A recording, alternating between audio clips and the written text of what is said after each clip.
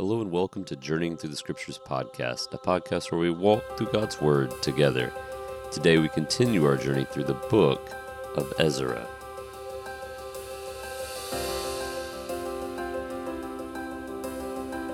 All right, today we are in Ezra chapters 4 and chapters 5. If we could come up with a theme for chapters 4 and 5 of Ezra, it would be do not stop doing what God has called you to do, even when opposition arises.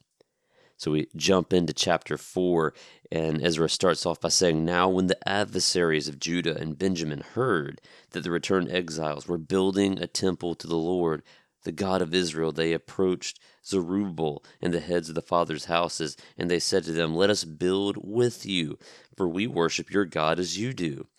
And we have been sacrificing to him ever since the days of Ashuradan, king of Assyria, who brought us here.'"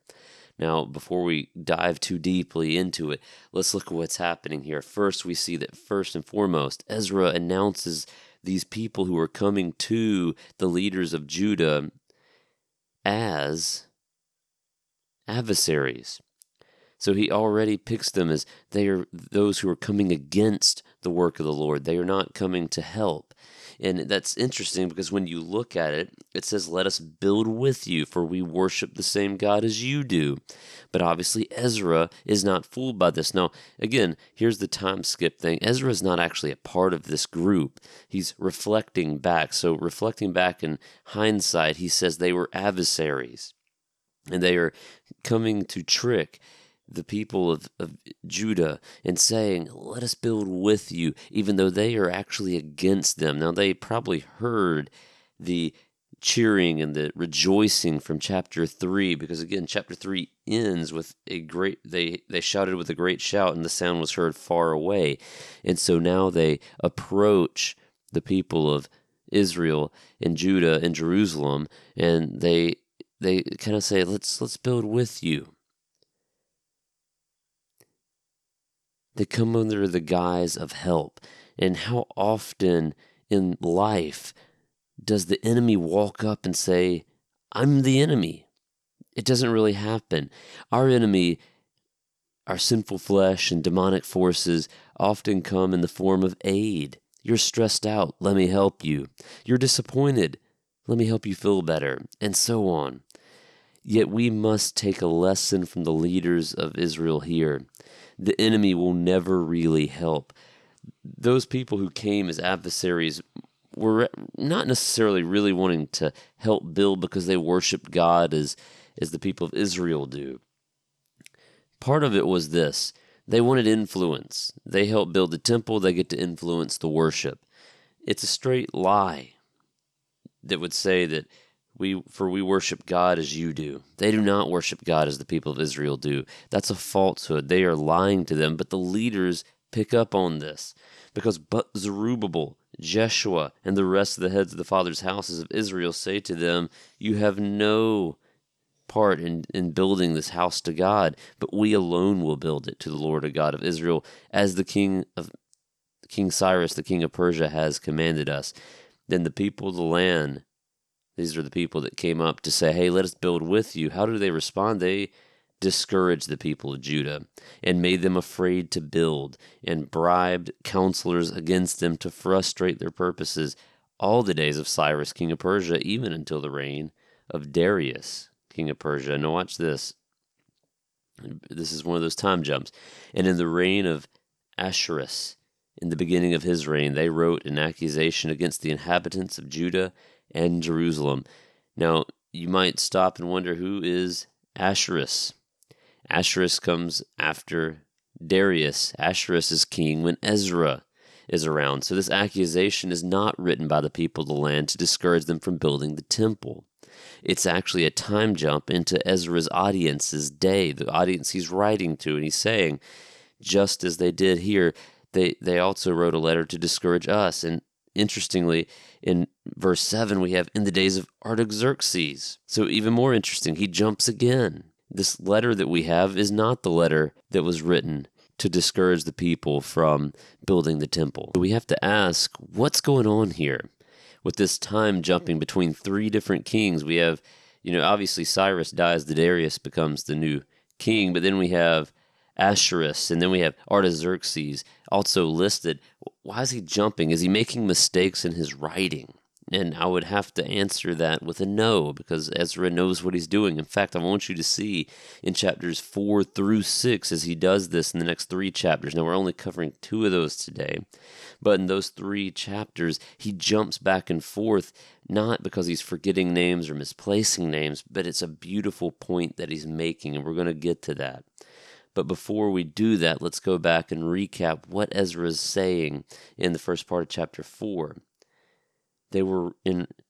So we would ask the question, how did they catch this plot to build with them and to manipulate the worship in the temple? Well, they were in the right worship of God. The enemy attacks more effectively when we are far from God. So we must both be spiritually aware of our enemies, but more importantly, seeking true worship of God. So it would lead, this reading today should lead you to ask, how was my worship? Number 2, they knew their mission well. Do you know yours? So in 4 through 6, unfortunately, we see them kind of fall away from that, but at least in verses 3, they say, no, King Cyrus sent us to build, and we're going to build. So the people then set about discouraging. As we said, the theme and the big idea of these 2 chapters are don't stop doing the will of God even when opposition arises, because opposition will arise. And in verse 4, it arises. We read that. Unfortunately, after the initial success, the enemy does succeed in more direct attacks. So they come under the guise of help first, and then they directly discourage. They discouraged, they made afraid, and they frustrated the purposes of Judah. The result was a stall in the building of the temple.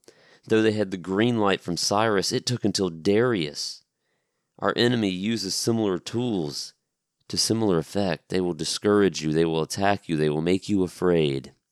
How will you respond?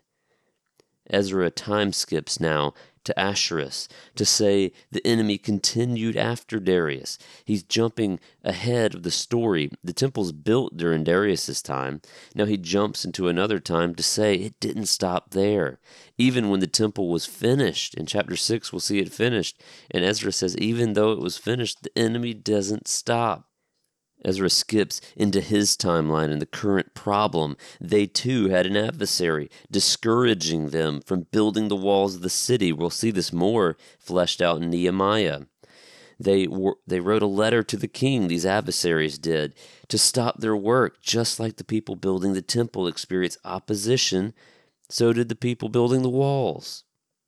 And so do we. We experience this opposition. It comes in many forms. And here Ezra is pointing to the fact that it appeared twice in a written letter. They wrote to Cyrus and then to Darius and then to Ahasuerus for different purposes, but the same adversary, stopping the same mission to build.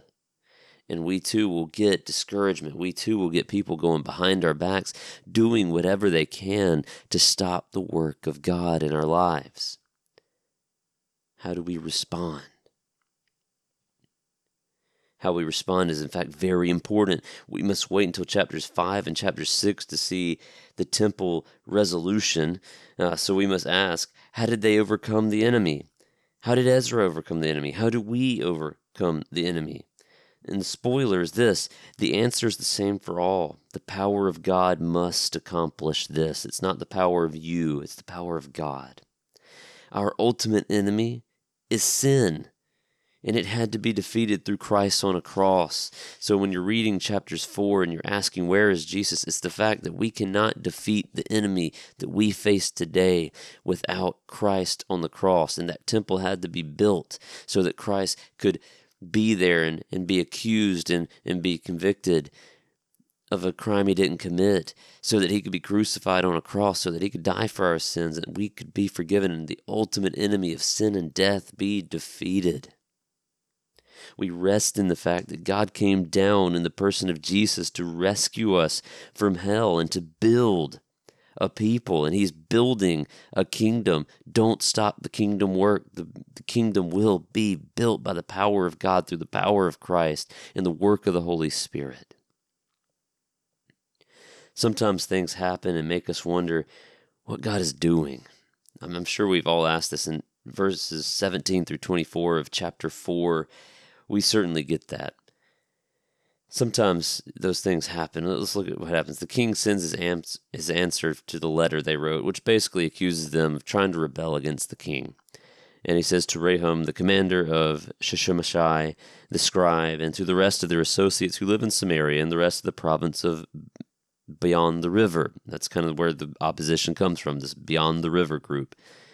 And he basically says, I make a decree, and a search has been made and has been found that this city of old has risen against the kings, and there's rebellion. And verse 21, therefore make a decree that these men cease, they stop. So the official command comes to stop the building of the walls of Jerusalem for a second. So we would ask, what is God doing? Where was God in this? And certainly the people thought God would move the heart of the king. He's done it before.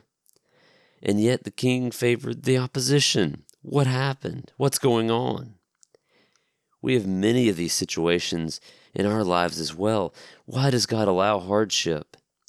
In this story, the king ceases the work of God among Judah. But when these situations arise, we must remember. What do? We must remember that God is the true king, not the king of Syria, not the president of the United States, not the king or president of whatever country it is.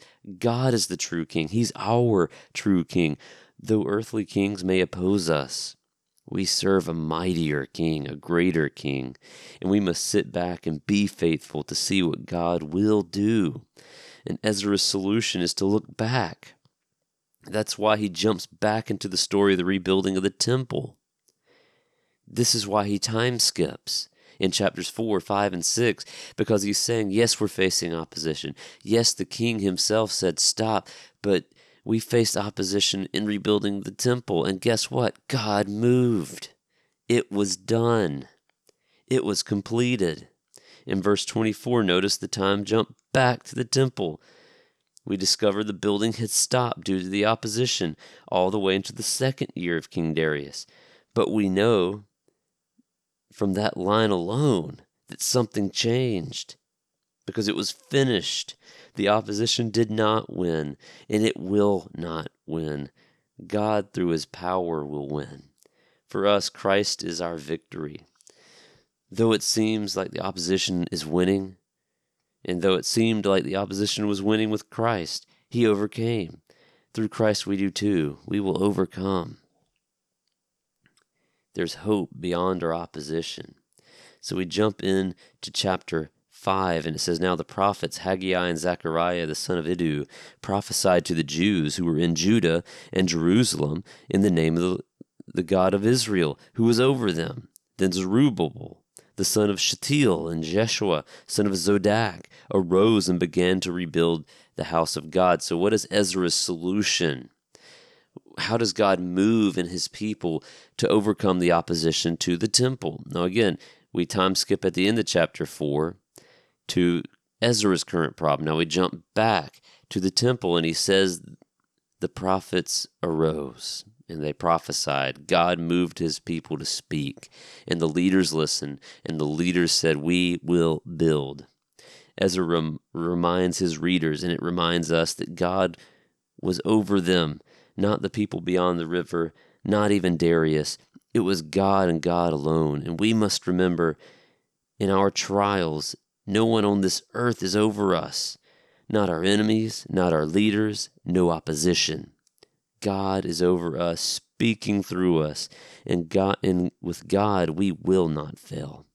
Notice the opposition seeks to stop Judah from building the temple, but the people of God were looking to God and listening because the prophets were speaking, and they did not stop, even when the threats arose. So here the opposition goes back to their old games. So let me break this down in sort of the easiest way that I can. I'm going to sort of tell you the story and paraphrase, but I encourage you to go back and read it. They send a letter to Darius, basically trying to stop the people. So connect that with the letter sent to Ahasuerus, the king, Ezra connects those two letters, and he says, look what God did with Darius. So the people beyond the river send a letter to Darius asking him to stop, telling him to look back at the history of the people and all the things that they had done and the rebellious nature they had. And he says they're rebuilding and they're going to wind up, if you don't stop them, building this temple. And they're going to rebel with it. And Darius looks back, but what he finds is the command of Cyrus to go and to build it. And so in this reversal, their letter to stop them turns into Darius's command to let them build. In fact, he doesn't just say that. He says, hey, beyond the river, you're going to supply them everything they need. So it's ironic that in chapter 4 they come and they say, hey, let us help you build, but the people of God say no. And now Darius is saying, no, you'll help them build by providing all the materials for free of no cost to them. And interestingly enough, one of the things they provide are the items, the animals for the sacrifices we'll see in chapter 6 when the temple is finished. And it's this beautiful twist of irony, and it turns the story on its head, and it says that God will win. And as I read this, I ended with a little prayer, and I'm going to read it to you, and this is how we'll end our episode today. And I said, oh God, move my heart. Let me do what you have called me to do. Your eyes are on me, and I cannot fail, for you are with me. I am yours. Let me, with renewed strength, pursue my calling. You will not fail, and I must trust in you. Thank you for listening to Journeying Through the Scriptures podcast. I look forward as we continue our journey through the book of Ezra next time.